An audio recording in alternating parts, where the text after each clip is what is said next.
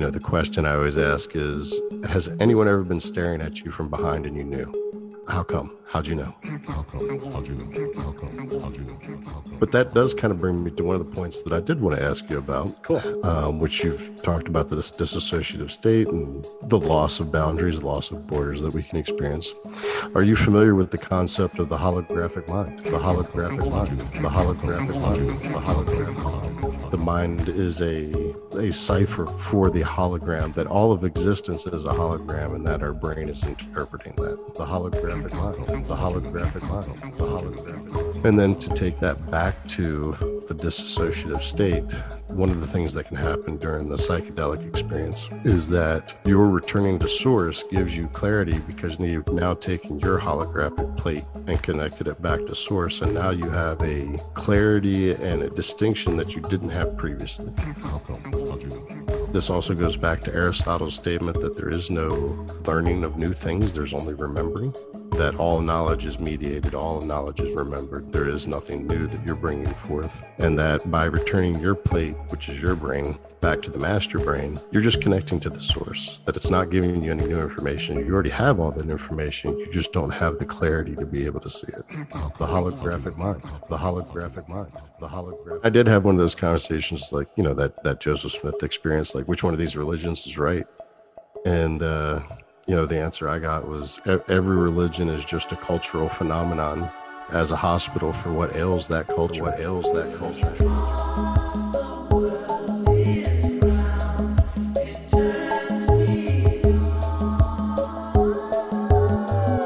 This is Infants on Thrones. Baby steps. You want someone to preach to? The philosophies of men. I like magical toys. You want religion, do you? Mingled with humor. I don't believe in them. There will be many willing to preach to you the philosophies of men mingled with humor. We are evolving. Baby steps.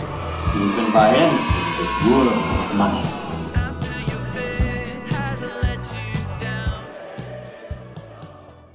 Look for the good in everything. Look for the people who will set your soul free. It always seems impossible until it's done. Look for the good in everyone. Welcome back to Infants on Thrones. I'm Glenn Ostland, and this is episode 755, Breathwork, Psychedelics, and the Holographic Mind with Jake Parent. And today I'm joined once again by non-woo-woo crystal clutcher Jake Parent, who you may remember from episode 729, Healing Breathwork with Jake. Today, Jake and I talk about dissociative states, consciousness, psychedelics, my experience as a life coach, and even a little bit about Mormonism here and there. And we talk a little bit about the new mindfulness survey, which I would like you to go and fill out if you haven't already. Because why? Because I like surveys. I mean, I really, really like surveys. I've liked doing surveys for a long time. I used to teach Intro to Folklore at Indiana University. And one semester I thought, I didn't have students that were necessarily religious. I came out of BYU where everybody was Mormon, and now I'm at Indiana University where hardly anybody's Mormon, and there's just more of a gambit of what people actually are. And I was curious, so I came up with this survey that had probably 20 questions, and it would ask, like, do you believe that there's a God? Do you believe that there are angels? Do you believe in heaven? Do you believe in hell? Do you believe in the devil? All of these things that I thought were kind of tied together. So if somebody said that they believed in God, then that would mean that they also believe in the devil. Or if they believe in an afterlife, then it would mean that they believe in ghosts or spirits, things like this. What I found, and I did this survey in several classes, so I probably surveyed over 100 of my students over a couple of years. I couldn't find any rhyme or reason to, if somebody believes in God, then they're likely to believe in the devil or likely to believe in angels. It was just all across the board, the things that people would believe in. And so it kind of showed me that the way that I grouped things together in my own mind was kind of specific to me. I mean, that doesn't necessarily mean that it's how other people see things. So that's one of the reasons why I do surveys on Infants on Thrones. I'm interested to see what listeners think about the types of things that I think about. And I find these really interesting, I don't know, what appears to me like contradictions, but then to be able to talk with the listeners afterwards to ask, why did you answer this question this way, but this question this way?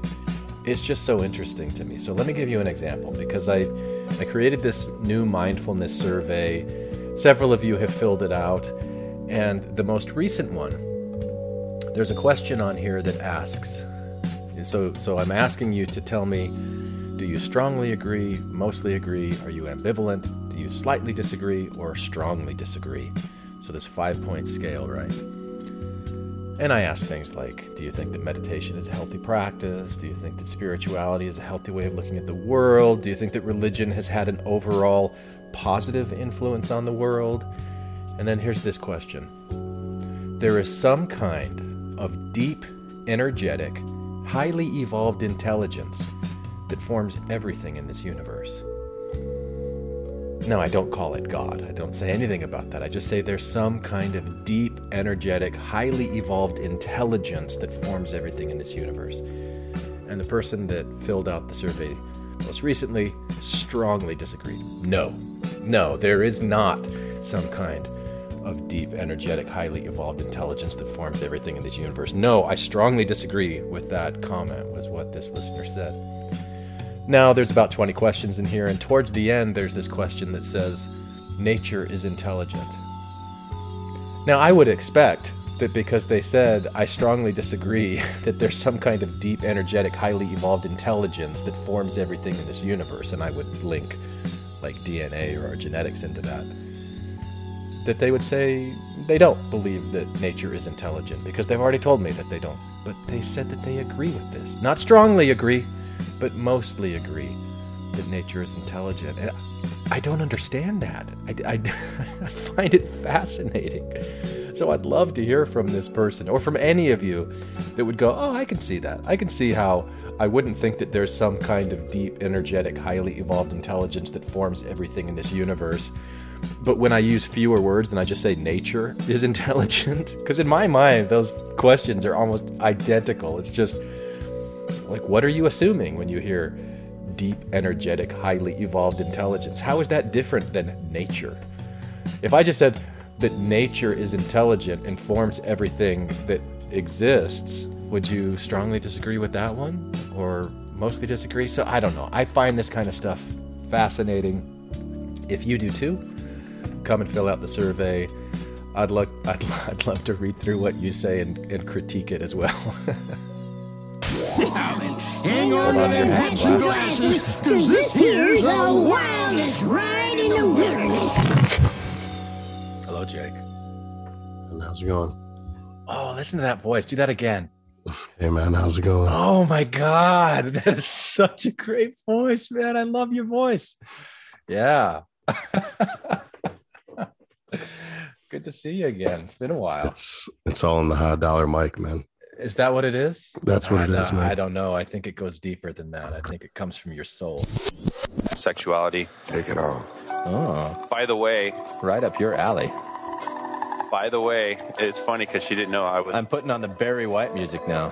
Baby, take it all off. You have to edit this out. I'm not gonna. So don't say it unless you don't want it. No, seriously, Glenn. I want you the way you came into the world. What's that supposed to mean? I don't want to feel no clothes. She doesn't. So I wanted to show you this, Jake.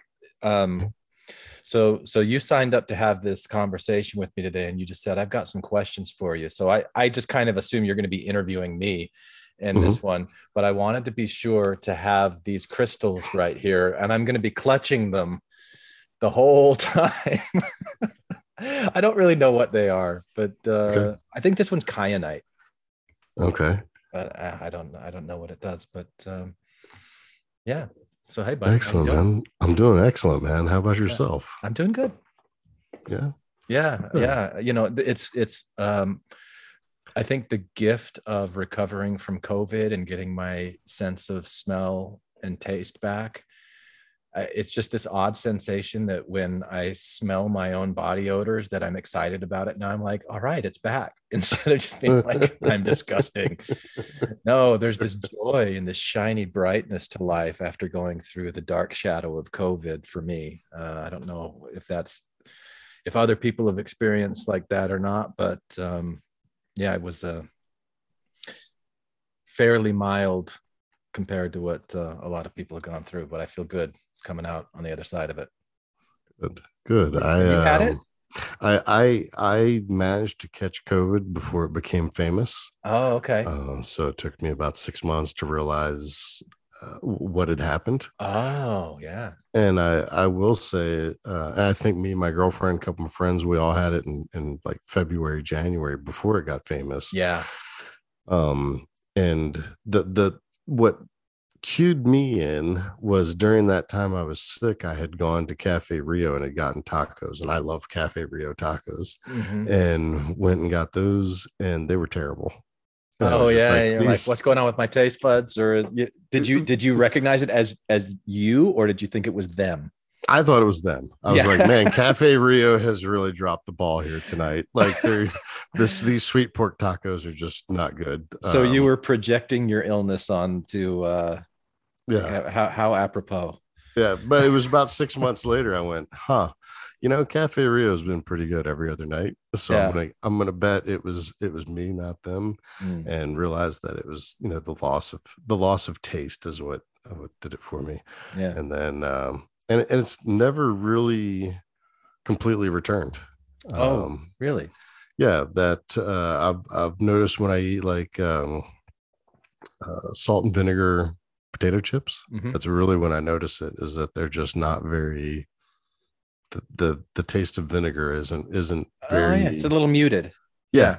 I've experienced that with the salt and vinegar potato chips. Yeah, little off the top. Again, blamed it on the chip makers, like, hey, you guys need to step up your vinegar game. Yeah. Didn't realize it was you. And then realized, I bet the vinegar is just fine. It might be me. Yeah. Interesting. Well, I've been listening to a lot of your podcasts. I don't know that I've listened to all of them, but I've listened to quite a few, and I've been enjoying it. I've been enjoying it immensely. So it's fun to me. Like, I'll get a text from you every once in a while, like, what was this? Who is this guy? Yeah. So thank you for that. We're good. So I had some questions for you. I had some thoughts. And nothing specific. I don't always write down all my questions, but you seem like a hail fellow, well met, and I do like talking to you, and I just as soon have this conversation off air, but maybe everybody else will, maybe they'll enjoy our antics as well. Yeah.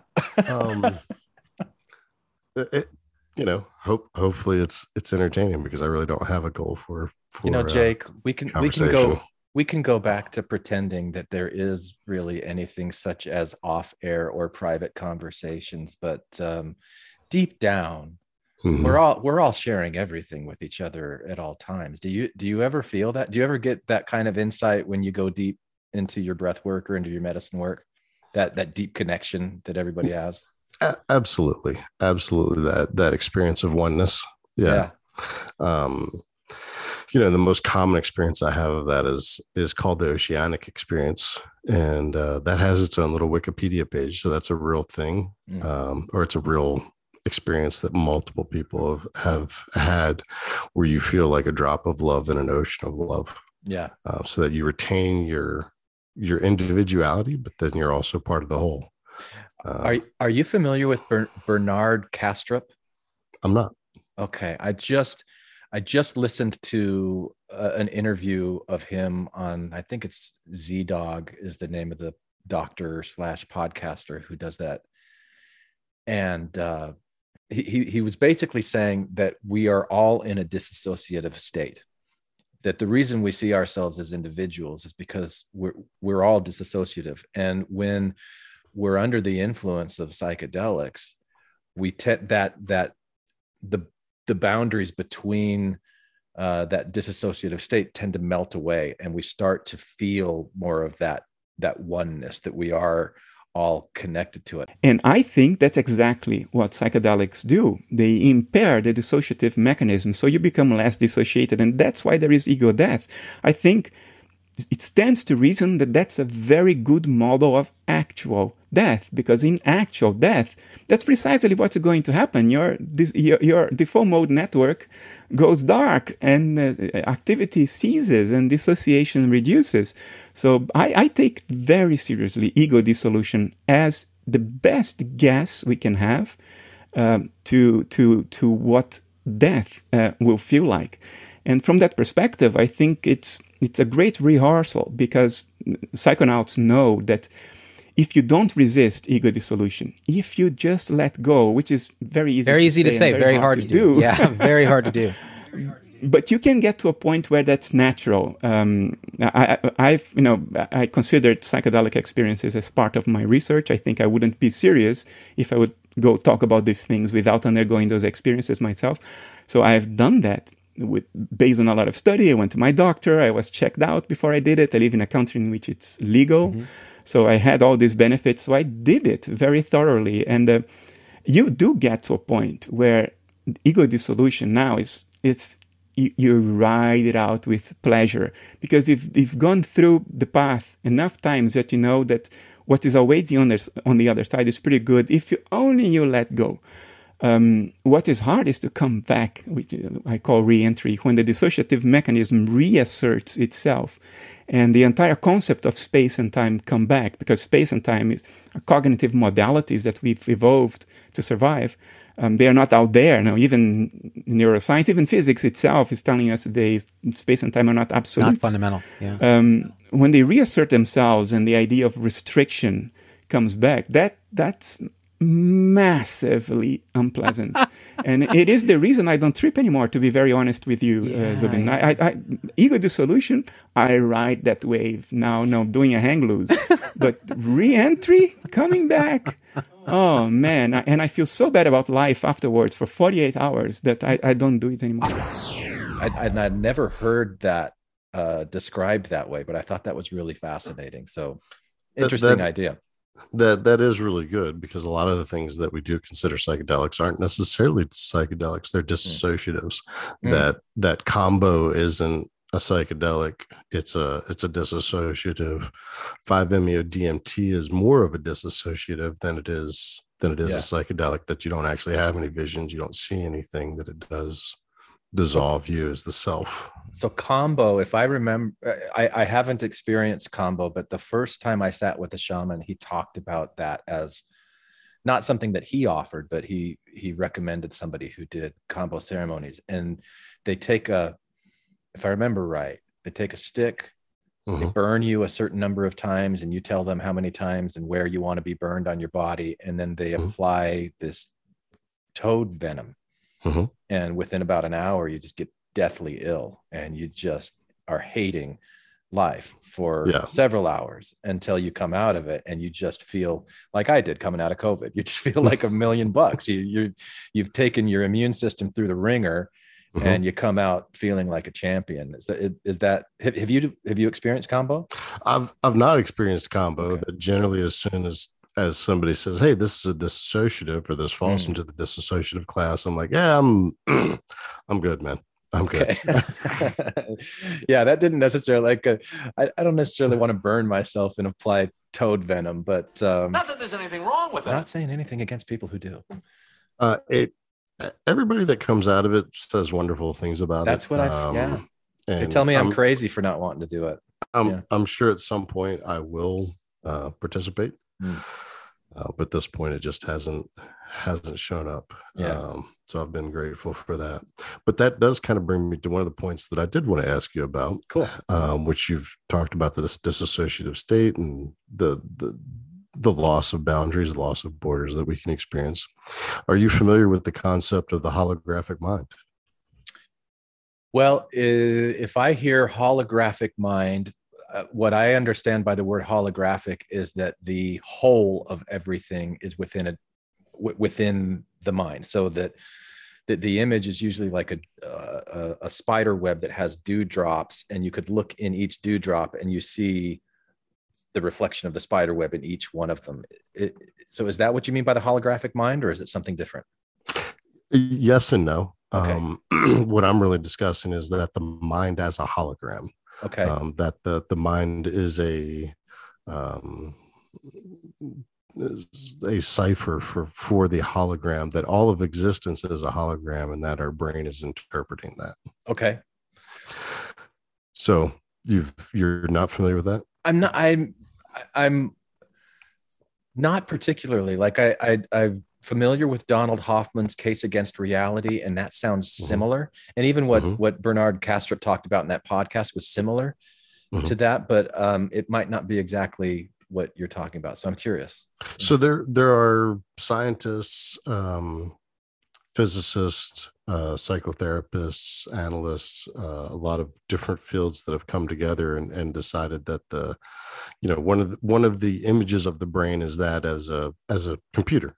And that, John S. Mill, even going back that far, when they finally had a concept of mind, when they narrow down into the brain, what is it specifically about the brain that gives us consciousness? And one of those theories is that it's not the brain that gives you consciousness. Yeah.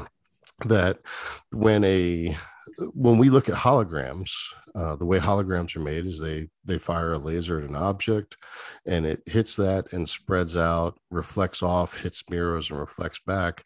And the way the hologram is made is like ripples in a pond. When the ripples spread out from the water, that it's not one ripple or one pebble in a pond that creates those ripples, that it's two pebbles, and by those ripples crossing across each other, they have interference.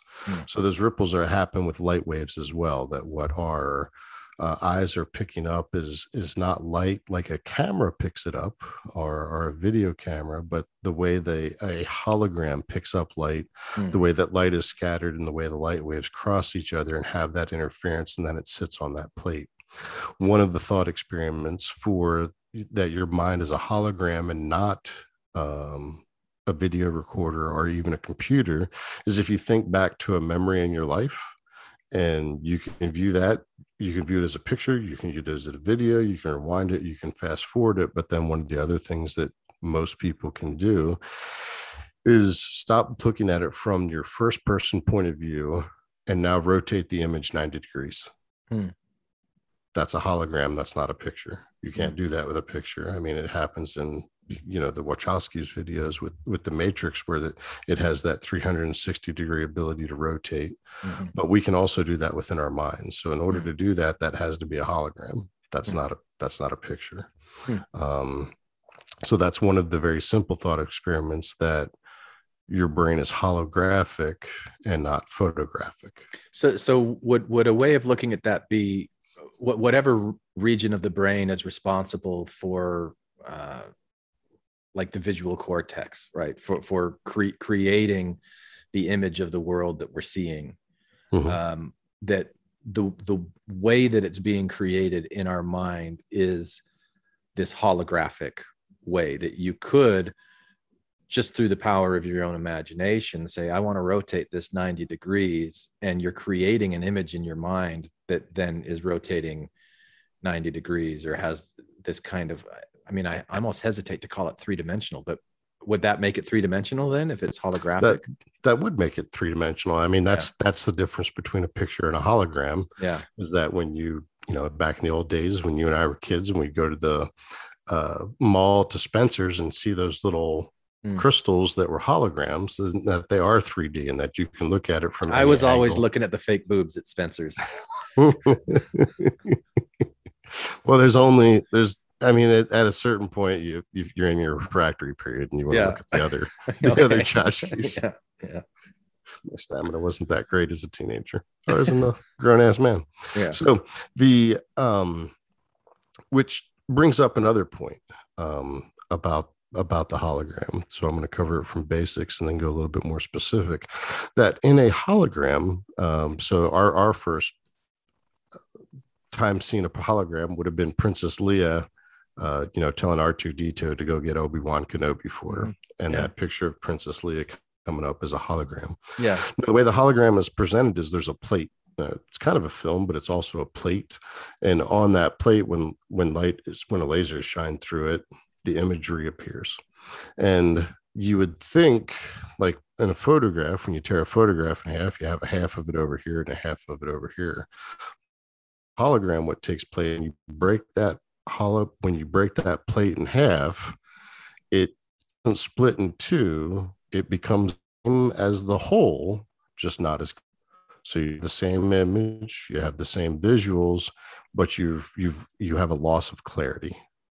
So you were cutting out a little bit as you said that. When you break the plate in two, it doesn't give you the right half and the left half of the image. It gives you two versions of the same image, but the resolution has been reduced for each one. It's not as sharp and crisp. Correct. Okay. So that's one of the things that's incredible about a hologram is you can keep subdividing it all you want, and everybody has a portion of, they have the entirety of the whole. It's just not to the same resolution. That you have a lack of clarity. So one of the experiments that a scientist had done, which is where does learning reside in the brain? So that when you talked about, the visual cortex portion of the brain interpreting what it sees. So he would teach these mice how to run a maze, and then he would go in and remove part of their brain. And he kept doing it, trying to remove the part of the brain that had learned how to run this maze. And he was getting to the point where he was removing 90% of their brain and they could still run the maze. And he couldn't come up with a location that there's a non-locality to learning. Yeah. And that if you have a holographic image of your brain, it's a non-local experience, that there's not a single point where this is stored. It's stored at all points. And then to take that back to what you were saying about the dissociative state, that one of the things that can happen during the psychedelic experience is that your returning to source gives you clarity because you've now taken your holographic plate and connected it back to source. And now you have a clarity and a distinction that you didn't have previously. So now that you have, this also goes back to Aristotle's statement that there is no learning of new things. There's only remembering. That all knowledge is mediated, all knowledge is remembered. There is nothing new that you're bringing forth. And that by returning your plate, which is your brain, back to the master brain, you're just connecting to the source, that it's not giving you any new information. You already have all that information. You just don't have the clarity to be able to see it. Yeah. Yeah. I love that idea. I've got one very minor quibble, and that's using the word connecting. Okay. Because I the way that I view source is that it's this field of energy that just fills everything, and it's what the fundamental building block of everything is. So like there'd be this electron field, like a big ocean, and then the field has a little spike or a bundle together that's your electron right there, and it's doing billions and trillions and just like an innumerable number of those just within my own body, just within your own body, but it's all part of this fundamental underlying field that we're never disconnected from, because we're always connected. But part of what this field is doing is it's creating layers and layers and layers and layers and layers and layers of filters, so that what I'm perceiving in a human body, like if you think about this field as being consciousness itself, which, maybe it is, I don't really know what that means, but that my consciousness is being filtered right now to primarily what I'm able to see through my eyes, hear through my ears, smell, taste, touch. There's also my thoughts, there's my feelings and things like that. But I have this very filtered human experience of being something separate from this field of energy when I'm not really. And so a psychedelic experience might soften some of those filters or allow different regions of my brain to communicate with regions that they don't typically do. And that creates this dissociative state that then I feel like I'm reconnecting with something that I was separate from, but I was never really separate from it. And I mean, so that's the way that I picture it. And there was a book I read about a little over a year ago called The Proof of Heaven, which is a terrible title, and even the author hates the title. But it's Eben Alexander, who was a neurosurgeon. Are you familiar with him? He had a near-death experience. I'm not. He had a near-death experience. It was some kind of bacteria that had eaten the neocortex of his brain completely away. And he had this really amazing near-death experience while I think it was 3 days that he was on death's door, and they kept giving him like percentages. You got like a 1% chance of living, and etc. And when he came back and he reported all these experiences, he's like, how could I have done that? Because it's the neocortex of the brain that creates that. And mine had been eaten away. And so it totally shifted his view of the world, because he had this very materialistic view of his brain as being the thing that generates human consciousness. But after this experience, he said, I think that what the brain does is it actually is a filter for consciousness. And as the neocortex was eaten away, it's kind of like this dissociative state that we're talking about. The boundaries started melting away. And so it made him think that that's the role that the brain plays in kind of delivering to each person this little slice of reality for you to play in. And for you to perceive and for you to understand right now in this time and place. But it's really right at the heart of the deep enigma of quantum mechanics that our modern science has wrestled with for more than a century now, trying to understand. And basically what the results of those experiments have been screaming for our attention is that consciousness is primary and fundamental in the existence of this universe. And that is a very important thing to understand. And it also has to do with the whole question of the relationship of the brain and the mind-body discussion, which is basically a discussion that's been going on for more than 2,600 years. You'd think we'd be getting a little closer to an answer. Well, in fact, I think we are getting closer. But one thing my journey showed me very, very clearly is human brain and mind will never have a complete understanding of the workings of that creator and of this universe. And one of the points I make in the book, Proof of Heaven, is that we are probably better off than, say, a chimpanzee when it comes to trying to come up with a theory of everything, but not that much. That's an important thing to remember.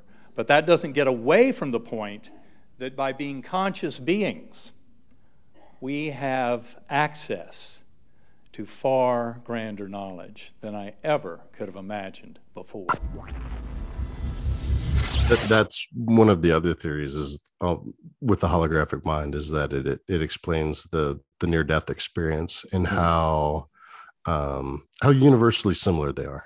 And that they shouldn't have that maybe not reconnection, but that having that connection, or with the LDS would be most familiar with the removing of the veil, or either the thinning of the veil, that it allows you to see how you are part of that source, and to reintegrate that clarity that you haven't had, that everything snaps into focus. It's like, well, I had a fairly fuzzy picture of reality, but now that I am reconnected or can see that connection that I have with source, that allows me to allows you to experience that.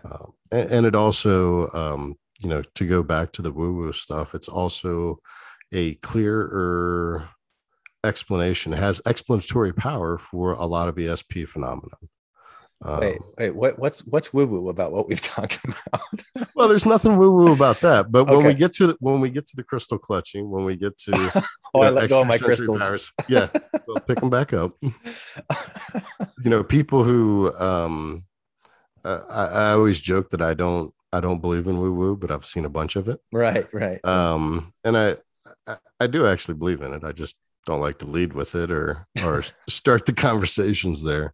That for people who are completely humanistic and mechanistic, the question I always ask is, has anyone ever been staring at you from behind and you knew? Yeah.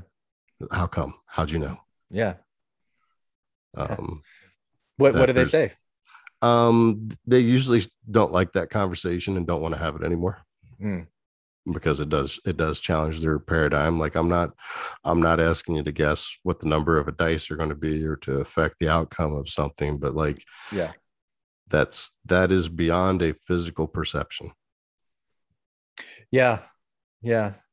I think you'd like Bernard Kastrup because he really attacks materialism, and this idea of any kind of dualistic, like that there's some kind of separation between energy and matter, or that things are just matter and that energy doesn't count. He's like, it's all part of one thing, and it's this outdated notion that it's not. And so how do you answer that question, Jake? How is it that you could become aware that someone is standing behind you and they're staring at you? What's going on? Well, that boils back down to the models of magic. And, the model of magic that I'm most comfortable with is energy. That I do believe in energy. I do believe in transfer of energy, and that there's something about them staring at you that's disrupting that energy field that you sense. That said, a lot of times when people are taught to do espionage, when they're taught to track and follow people, they're also told not to look directly at them. That if you're going to track someone, or you're tasked with watching somebody, that you usually look for a glass, you look for a mirror, you look for something else that you can observe them from without having to look at them directly. So that you aren't focusing or channeling that energy directly on that person. And why would a mirror change that if it's like an energy field? Like I don't know, but it does. That it's much easier to watch from, that you're working from that secondary angle, that you think if it was just energy like a laser beam that it wouldn't matter, but it appears to. Yeah, I think that's fascinating. I've started thinking of human beings, because what I described earlier, this quantum energy field lecture that I heard from David Tong, which I've used on the podcast a few times, that was so influential, even in me writing a book titled Bathing with God. Just this idea that energy, we can't escape it, and it's within us, it's between us, it's everywhere. So when we're sensing something through our eyes, we're sensing that energy in a certain form we call photons. When we're sensing it with our ears, it's these molecules that are disturbed and they're bouncing into each other in the air, and it hits our eardrum, and but it's all different forms of this energy. And so if somebody's standing and staring at us, and they're not disrupting that energy field in any of the ways that we would typically become aware of it through our five senses, we're still connected to them and that energy field. And just like some people have better sight and sound and than others, it's not hard for me then to go, okay, some people could be more sensitive to things that we might call extrasensory perception, just because it's outside of what we commonly think of as the five senses. And knowing that somebody is there intently staring at you, you could get that feeling of like, okay, what's going on right now in this web of existence that I'm a part of and they're a part of, and they're intently focusing on me right now. So and they've done scientific studies to prove that it's true. Yeah, that I want to say it's like 70% of the time they get it right. And people just innately turn around and start looking around like, who's looking at me? Like nobody has to go, hey, somebody's looking at you. You just get a feeling, and then from that feeling, you respond accordingly to it. Like I'm being watched. I need to look around.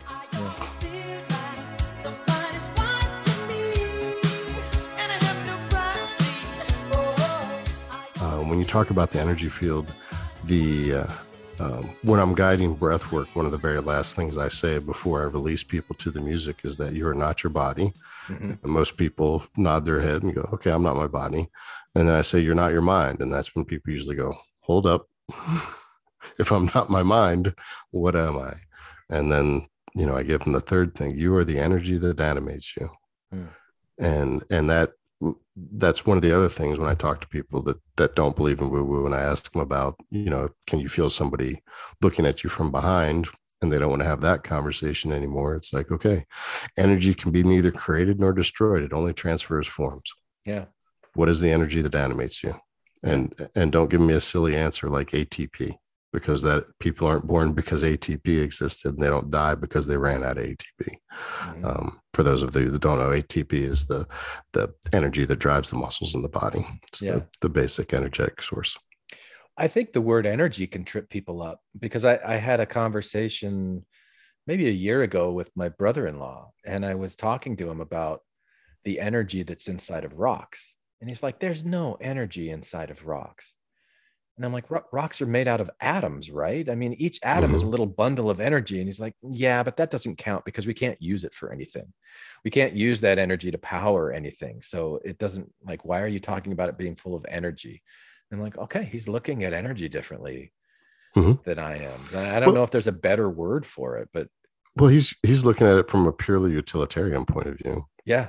You know, if you take that back to E equals MC squared, like E equals M, M equals E, mass equals energy, energy equals mass. Does it have mass?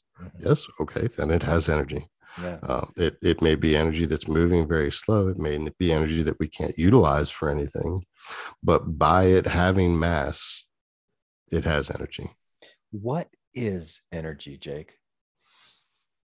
So, you know, I remember being a Boy Scout and, you know, getting my electrician or electrical merit badge. And they're like, yeah, we don't have a good definition for electricity.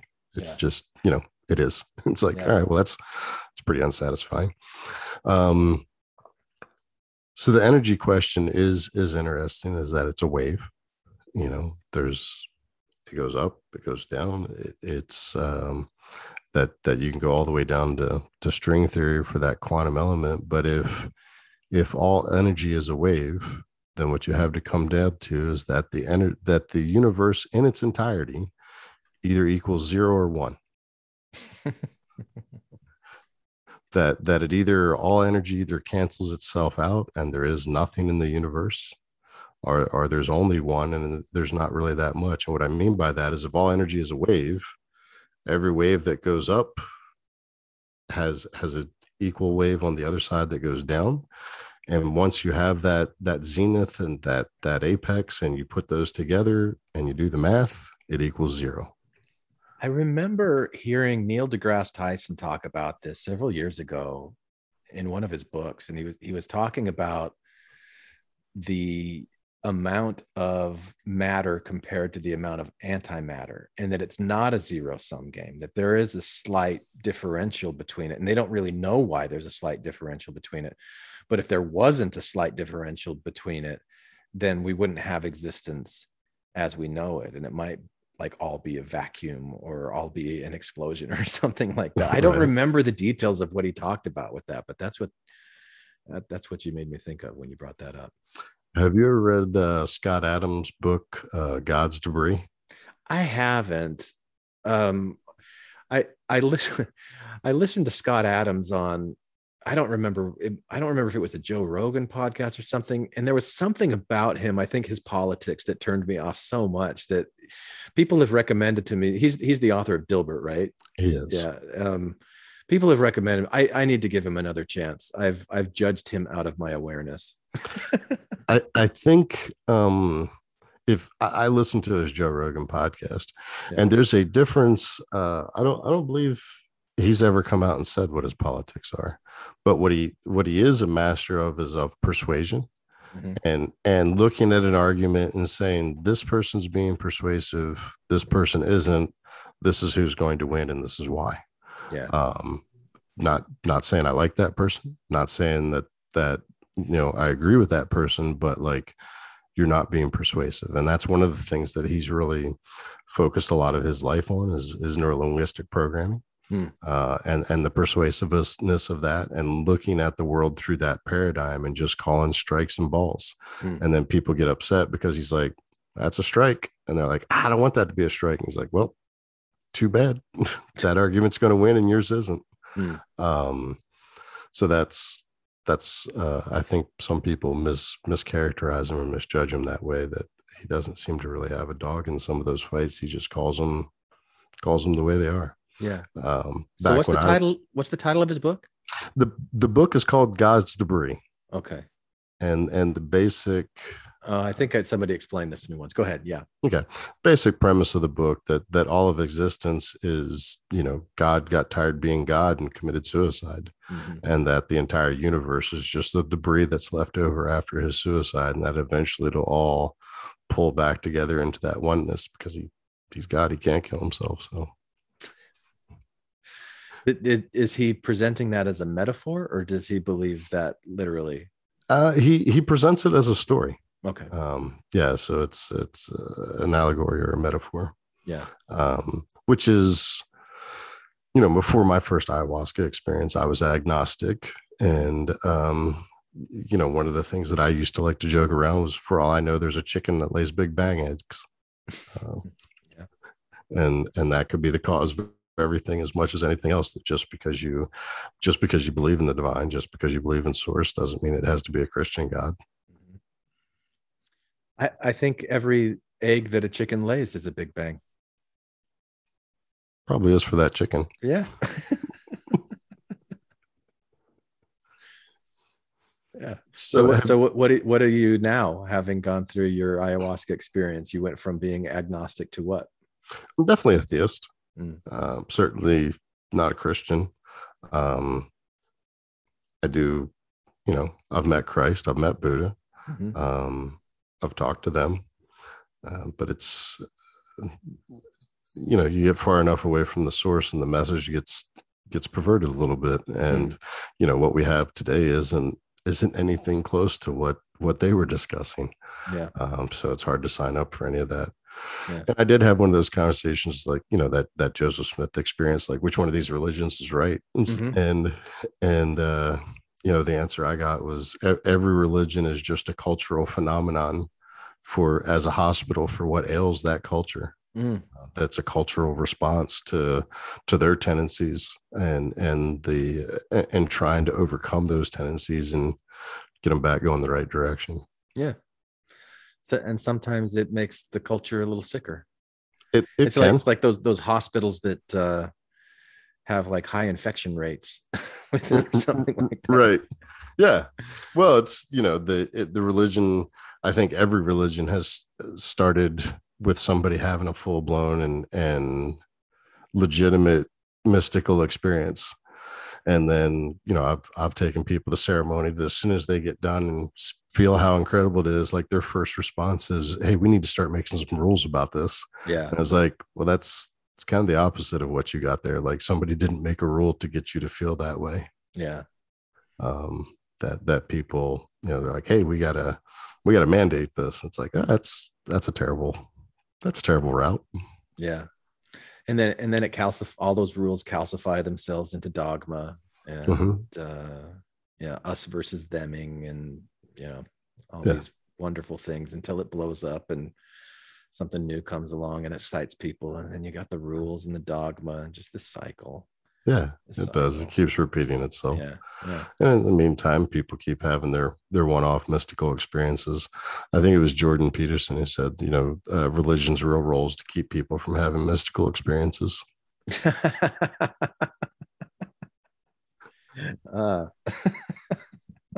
Can't have people out there experiencing the divine on their own. Yeah. They wouldn't listen to us anymore.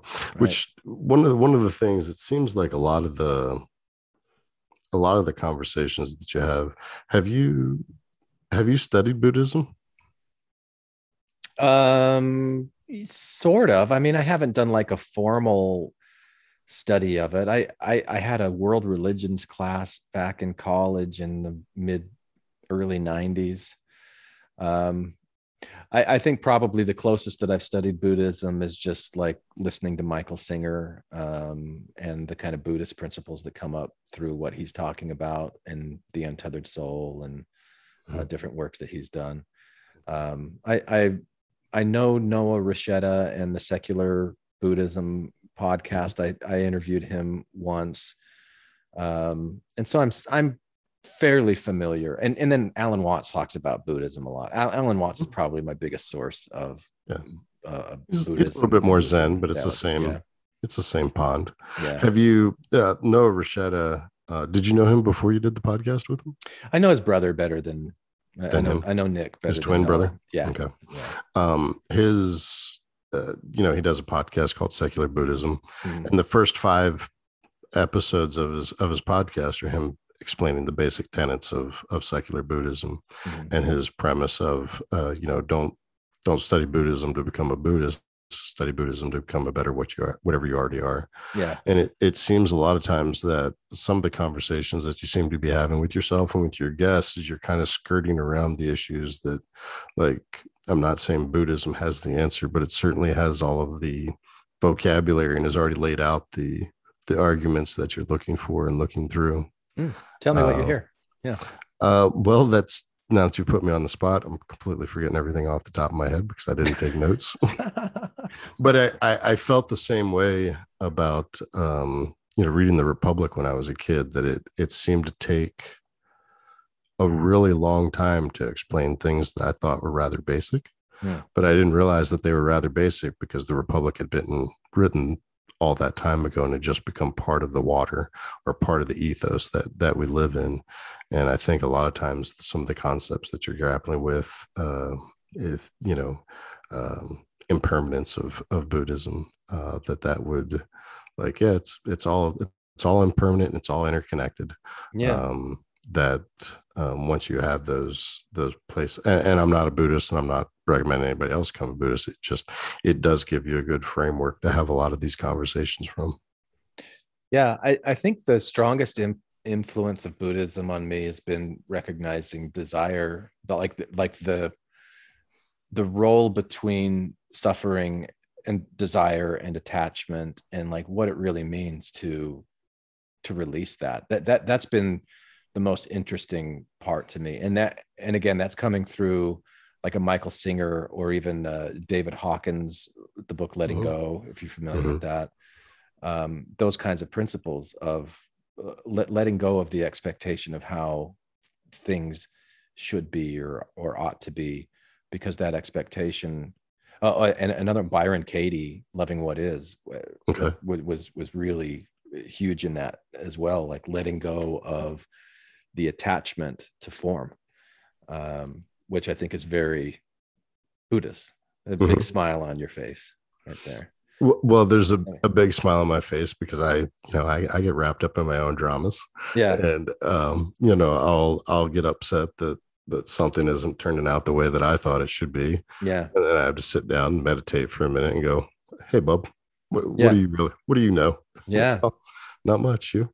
And, finding that peace that comes over me when I do finally let go, and that I'm certainly not to any place in my life where I'm ready to give up desire because I'm having too much fun with the game.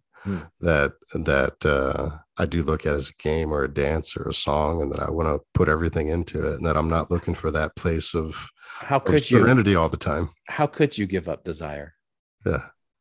Because even desiring to give up desire is a desire. I mean, it's Well, it's, part of that is attraction and repulsion. But then when you go back to your electrons, that, their electrons do their job, they do their dance because of the attraction that they feel. That there's an attraction that's going on with those electrons that holds them in the spiral that they're in.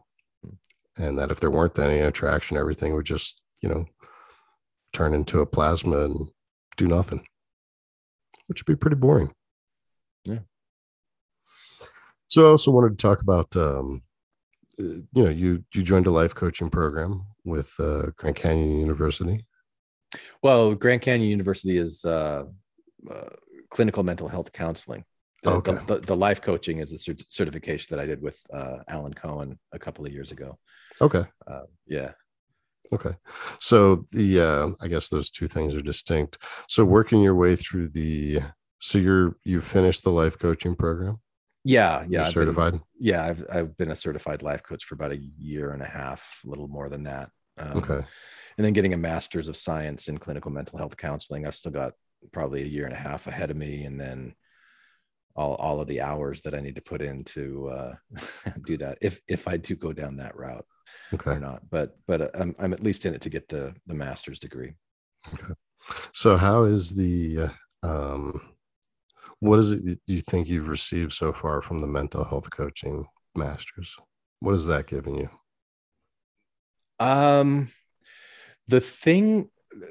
My favorite class, I've done 4 classes so far, and my favorite one was the theories, where we looked at Carl Jung, Sigmund Freud, several others that were inspired by them.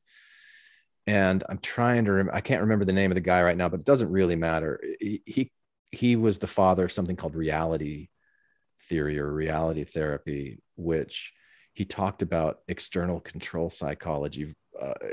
Basically, if you're trying to find peace of mind because by changing other people and getting them to line up with what you want, you're just banging your head against the wall the whole time. And so he took like Stephen R. Covey's 7 Habits of Highly Effective People, and he kind of played with them a little bit. And he said, here are the 7 deadly habits of external control psychology. And I don't remember all 7 of them off the top of my head right now, but it's like complaining, blaming, bribing, threatening, just like you're trying to get other people to change. And then he contrasted them against the 7 caring habits, which are listening and understanding and being compassionate and negotiating difference. And, so just being able to look at things that way, there were things that I'd already kind of felt intuitively. And when I saw it spelled out the way that he spelled it out, that was probably the biggest game changer for me in anything that I've studied so far in that course. I just absolutely loved it. It's made me much more aware of how many times am I trying to manipulate somebody else to do what I want them to do instead of just me making the adjustment myself. And when I make the adjustment myself, I get much greater peace of mind than when I'm trying to change somebody else and then keep them, like where I think they need to be in order for me to be happy. Right. Yeah. Good. And you're coaching others as well now? Yeah. Okay. Yeah.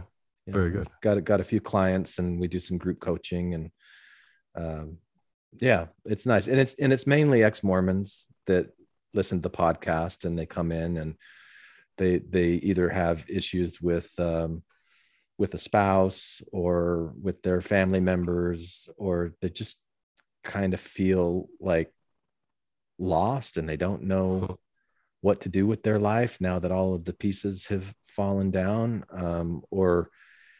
I had a really great couple of months with a guy who just had a lot of anxiety, and it wasn't really even church related. And so we had quite a bit of success. So I start off by taking a survey, because I love doing surveys.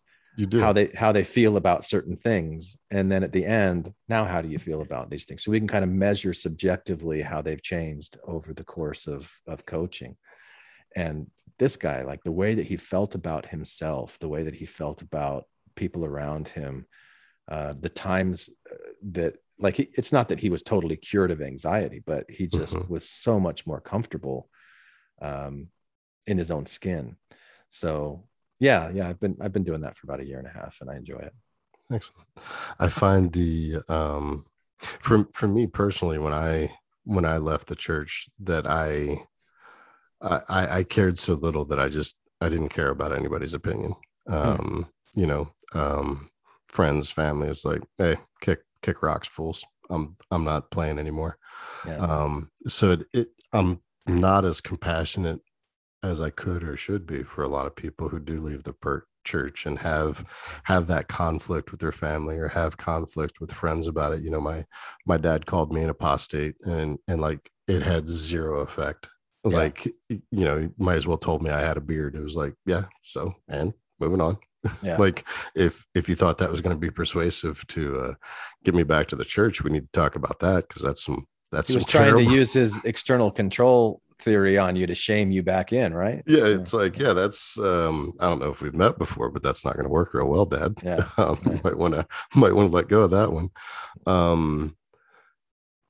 So just from a high level, how do you, like, I'm not asking you to coach me on that, but like, how would you approach that with people that they have those relationship conflicts or those relationship challenges that may be giving them anxiety because their point of view has changed? And I hear a lot of people come on the podcast, they're basically, you had a term for it, where they still go to church, they still show up, and they the PMO, the physically and mentally out. Yeah, that's it. That's not my term, but yeah, that's the term that they used. Yeah. So what are you're asking me how I would how do you help those people navigate those waters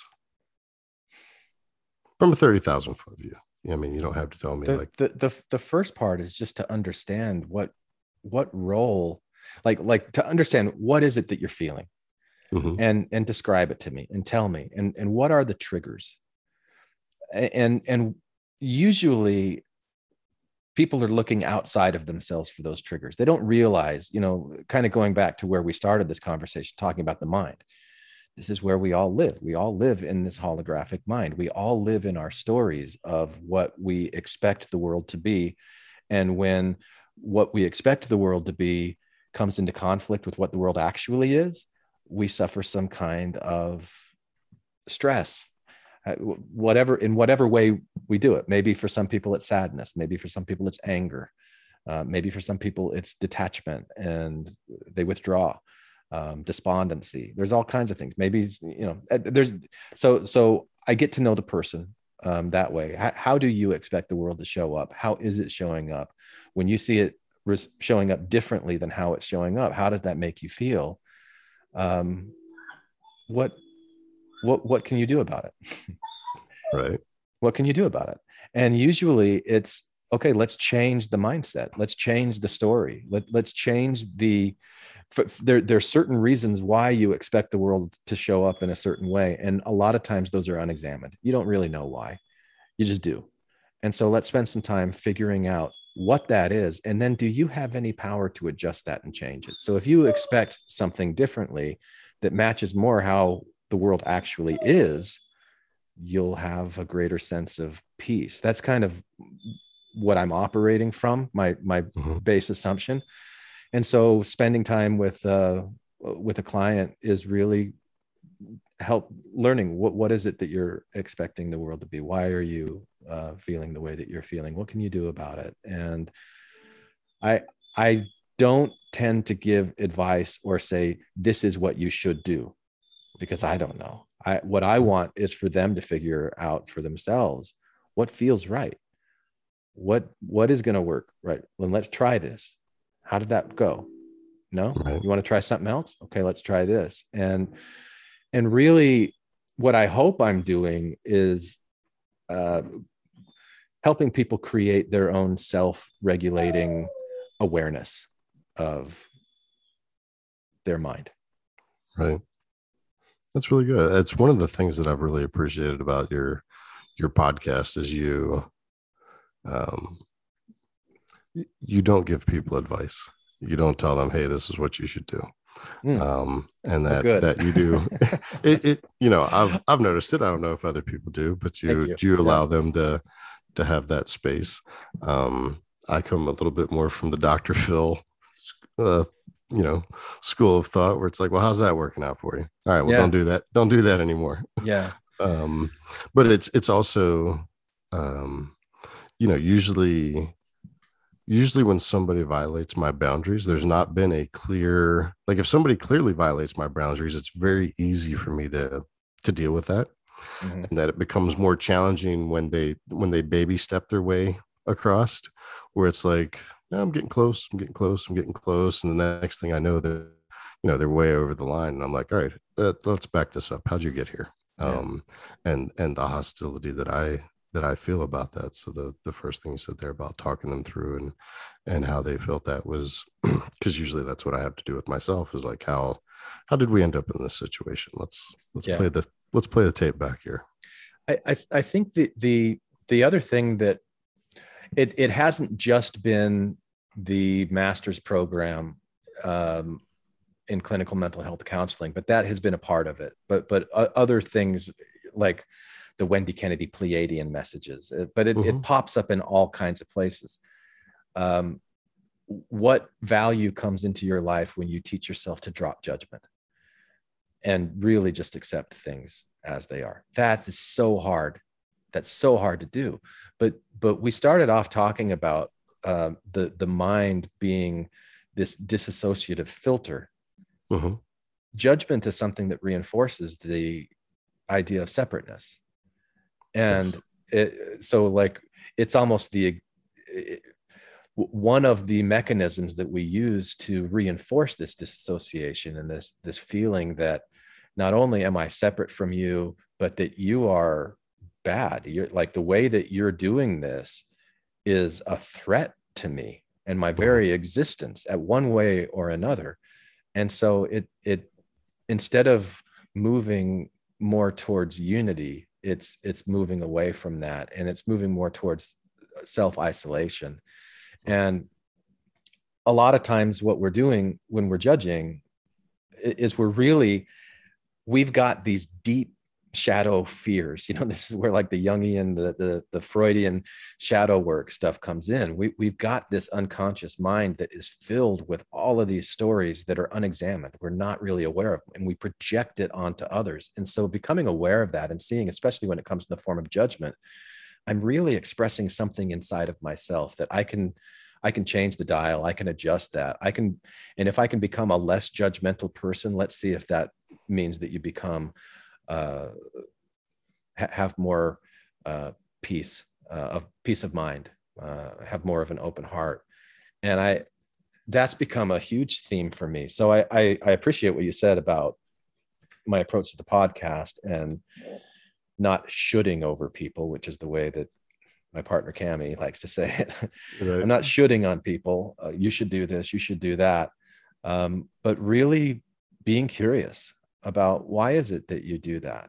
And the fundamental, like, I truly believe that every single person has a very valid reason for why they think the way they think, why they feel the way they feel. And if you're curious enough, you can understand why. Now, it might be based on misinformation, and it might be wrong in a sense, but it's the reason that they're having that experience, whatever it is because they are. Right. and there are very valid reasons why they are. And so for me to go in and be like, well, you shouldn't, or that's wrong, is just fundamentally incorrect. Yeah. One of the things that we say during no one should do that. No one should judge. This is my advice to everyone, Jake. Don't judge. So, as you know, that whenever you can't just let go of a bad habit. That in order to really let go of a bad habit, you have to replace it with a good habit. You can't just stop doing something. You have to start doing something else. And when you say, hey, don't judge, it's like, all right, well, what's my brain going to do instead? And the habit that I've picked up there is during breath work, I started saying there's no right way or wrong way to do breath work. There's only more skillful and less skillful. And as it turns out, that radiates throughout everywhere else in my life, that people aren't right or wrong. They're more skillful or less skillful. And when someone creates a complete catastrophe of an incident, one of the ways that I deal with that now is to say, well, that wasn't very skillful now, was it? And I find humor in that, instead of saying, hey, you're a complete and total screw up. It's like, well, that wasn't very skillful. We need to work on the skill set there and try and go about doing that a little bit better. Yeah. And that people in your relationships may not be handling you skillfully, which is one of the things I've noticed. It's like, well, you certainly are not handling our relationship skillfully, which means I need to. I've got to tell you, though, there's still something about the way that you're framing that, more skillful and less skillful, that it seems like there's an attachment to a certain outcome, that if you're able to achieve this outcome, then you've done it skillfully. If you're not able to achieve this outcome, then you've done it unskillfully. When there might be something that they experienced that wasn't what they wanted to experience or expected to experience, but it's still quite valuable experience if you really take the time to look at it for what it is, instead of just saying, you didn't really get to where you wanted to go. So it's, and then there's still that layer of judgment in there. So I'm thinking go ahead. Is there such a thing as mastery? Mastery of what?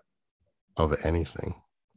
Of any skill set, of anything that you're trying to accomplish. That I used to be a weightlifter where we did the Olympic lifts, clean and jerk and snatch, and it takes a high degree of skill to do that. And that at a certain point, the weight is going to become so overwhelming that no matter what your skill set is, the technique is going to break down. So wherever your weaknesses are, under a large enough load, that flaw in your technique will be exposed. And on the one hand, I subscribe to the theory that there are no flaws. There are no flawed human beings. That when we look at bonsai trees, we don't go, well, if that tree was more symmetrical and more evenly placed, it would be beautiful. No, the beauty in the bonsai tree is in the flaws, is in the things that are unique. And that there are parts of the human experience that, because of the flaws, because of the things that are odd, it makes them unique, it makes them special. But there's also a level of mastery, and that's one of the things that I live for in my life, and everybody else does as well, whether it's golf, whether it's tennis, whether it's lifting weight, whether it's talking to someone in conversation. When you've done it perfectly. No one has to tell you when you hit a golf ball perfectly that you did it perfect.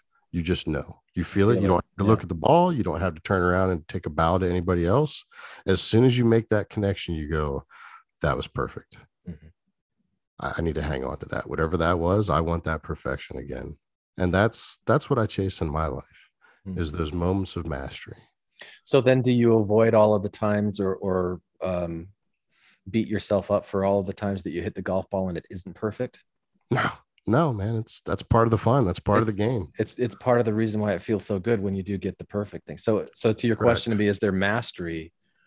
I think probably where I look at that and I might hesitate to answer it quickly is that again, it depends on what you're wanting to master. And usually that's a slice of the whole where it would put your focus on, this is good, this is bad, this is mastery, this is flawed, or something like that, where when all things come together with their flaws, like you can't have mastery without unmastery kind of thing. So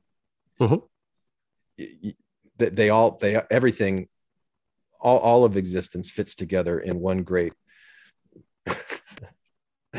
God's the only master, Jake. Right.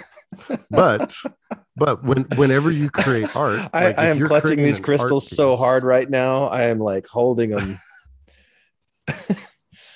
But if you're creating an art piece, I'm assuming that you've done art, because you do music, you do everything else, that painting, drawing, whatever it is, that there are strokes, there are moments in that piece of art where you're like, that is definitely not what I was trying to accomplish there. Like, this is off balance, this is off center, this is not where it should be. But when somebody else looks at that picture, they go, this is beautiful. Oh yeah, this is incredible. Well, I mean, episodes of the podcast are like that. This little point right over here, I screwed up, and they're like, I can't even tell. Yeah. I mean, I think of the podcast a lot of times as artistic expression, and there's times where I think, oh my gosh, that is brilliant. I love what I just did right there. I don't know where that came from, but that fits together perfectly. And I especially when I'm doing like the intros, and I pull out like little quotes from things to try and tell a story in the intro with that, like Beatles remix in the back. Like, you are really good at putting that together. I love it. I get so much like personal satisfaction from doing it. But other people might go, that's stupid. Like, that's not good. Why? Or they might have taken different. I certainly haven't heard anybody that said that. Oh well, I know they're out there. Trust me, I know they're out there. but so you're talking about kind of the subjective nature. Those people are less skillful. Yeah, they're just bad. They're just dumb. Right. No, I don't mean that. Just less skillful. Yeah. Yeah. All right, Jake. All right, got your crystals back in your hand? Yeah. And unfortunately, I've got to jump off. I got to finish up some work today. But yeah, thanks for scheduling this time and having this conversation and peppering me with these questions. Anytime you want to do it, I'd love to. Love it. Love playing in these. Well, we never got to free agency or the differences between those. So maybe we'll do that next time. Sounds awesome. All right. Cool. Thanks, all right. Thanks, Dave. Put down the weapons that you use against yourself. You don't need them anymore. Hey there. Thanks for listening all the way to the end. Now, I really hope that you enjoyed today's episode. I have more to say about this topic, and I'm going to do that with a follow-up behind-the-scenes sharing time episode on Patreon. So, if you're in a position where you can throw me a few dollars each month to support the work that I put into creating this podcast, please come and support me on Patreon, where you'll also get access to additional content. Did you know that I also create sharing time episodes that are available only to Patreon subscribers? I've been doing that for a few years, so there's a lot of content there that you can have access to. So please come and support this podcast if you can. I greatly appreciate it. Hi, this is Hillary. Matthew. Ryan. Carol. Keith. Ashley. And I like to play bingo online while listening to Infants on Thrones. You can comment on this episode on the website, infantsonthrones.com. And if you really like what you hear, give the Quorum a 5-star rating and write a short review on iTunes. I did. Anyone for the closing prayer? My worst crime is an inside job. Dark thoughts taking over like an inside mob. I tune into the scene between the eyes and take a breath. Thank you for listening to Infants on Thrones. I sit still and watch the thoughts float past me. Never mind the future, never mind what the past be. I like to jump and let the universe catch me. 3-4, watch the beauty blow past me. I keep my pockets light, destination in sight. Keep my actions elevated to compassionate heights. I'm walking past the fight, laying down on Sunday night. Choosing love when I pick up this mic. So we can make love, not war.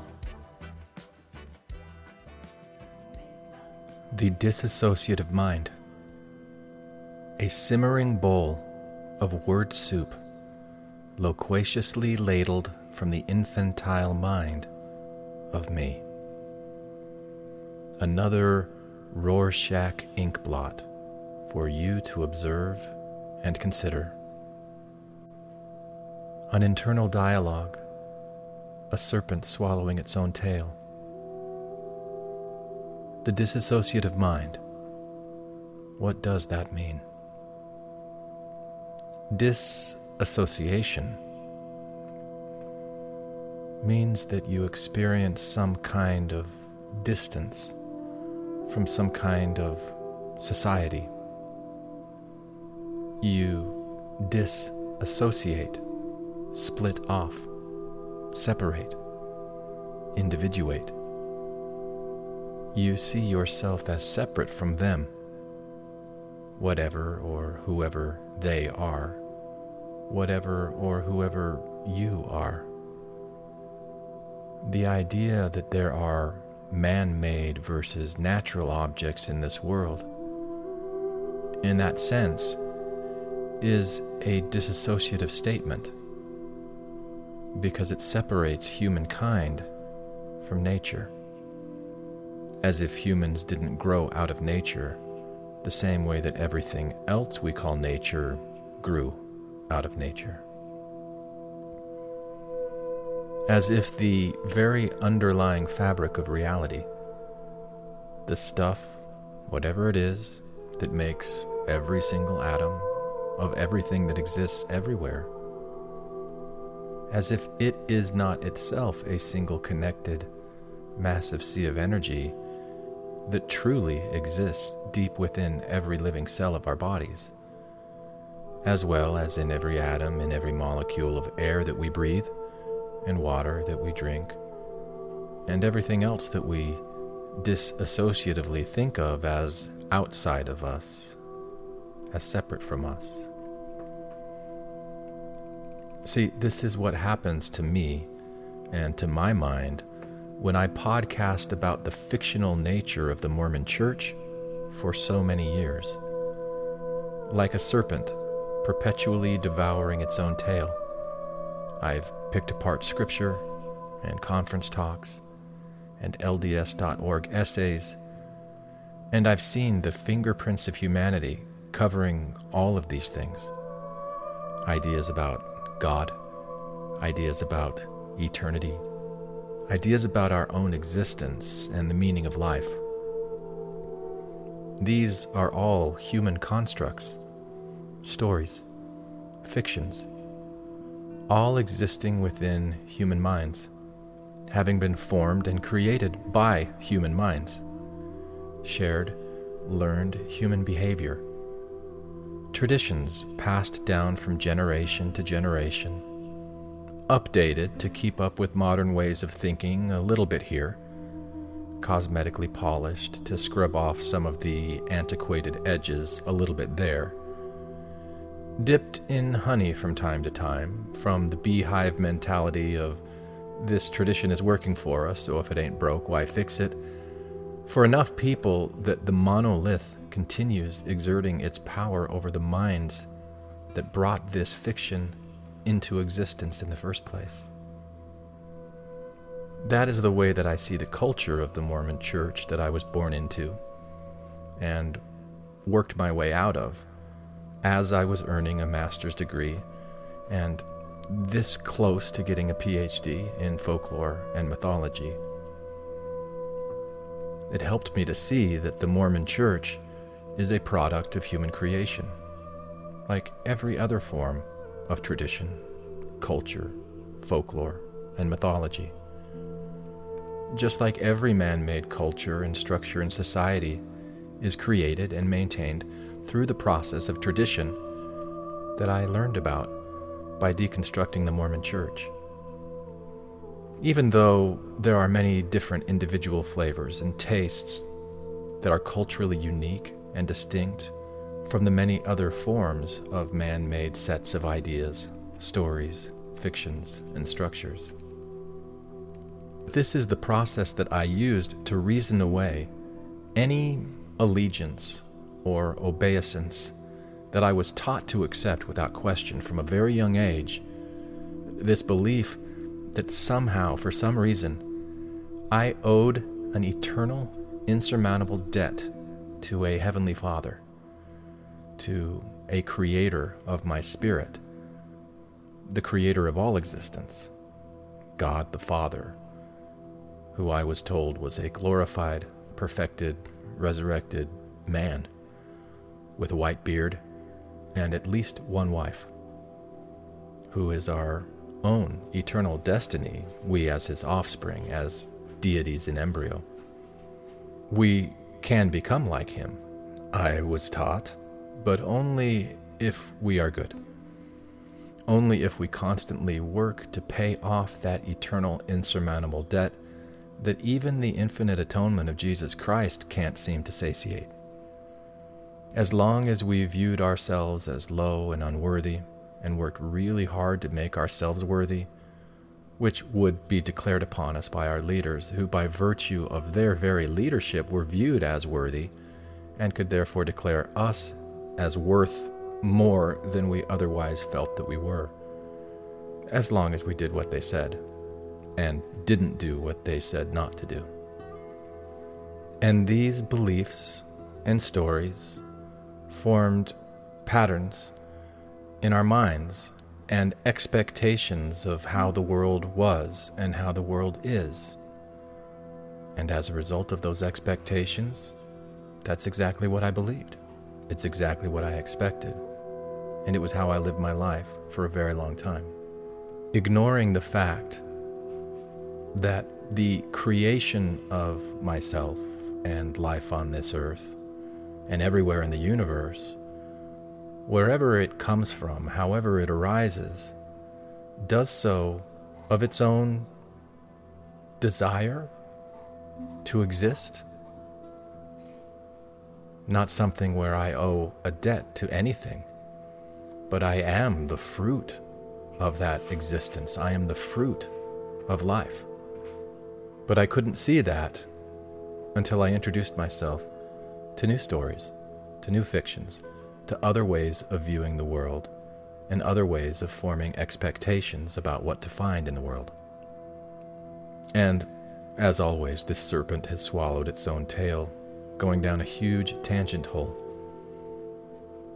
The point of this contemplation is that the gift of the Mormon faith crisis, for me at least, has been to see the ways that stories impact beliefs, and beliefs impact expectations of reality, and that expectations of reality determine what we perceive, and more importantly, what we do not perceive of reality. The gift of the Mormon faith crisis to me is that it showed me what the Hindu idea of Maya, the world of illusion, is all about.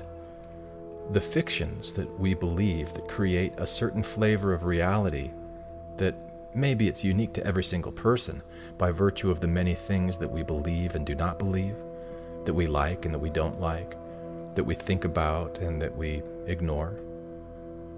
These neural pathways in our brains, these mental filters in our minds, partitions upon partitions of mental filters, bioelectronic connections of living neurons, all acting in disassociative ways that create, through our minds, the sensation that we are separate individuals having separate individual experiences, which is how we all experience life, ever since we were born into this world, growing out of it as one of billions of fruits of the process of evolution on this planet.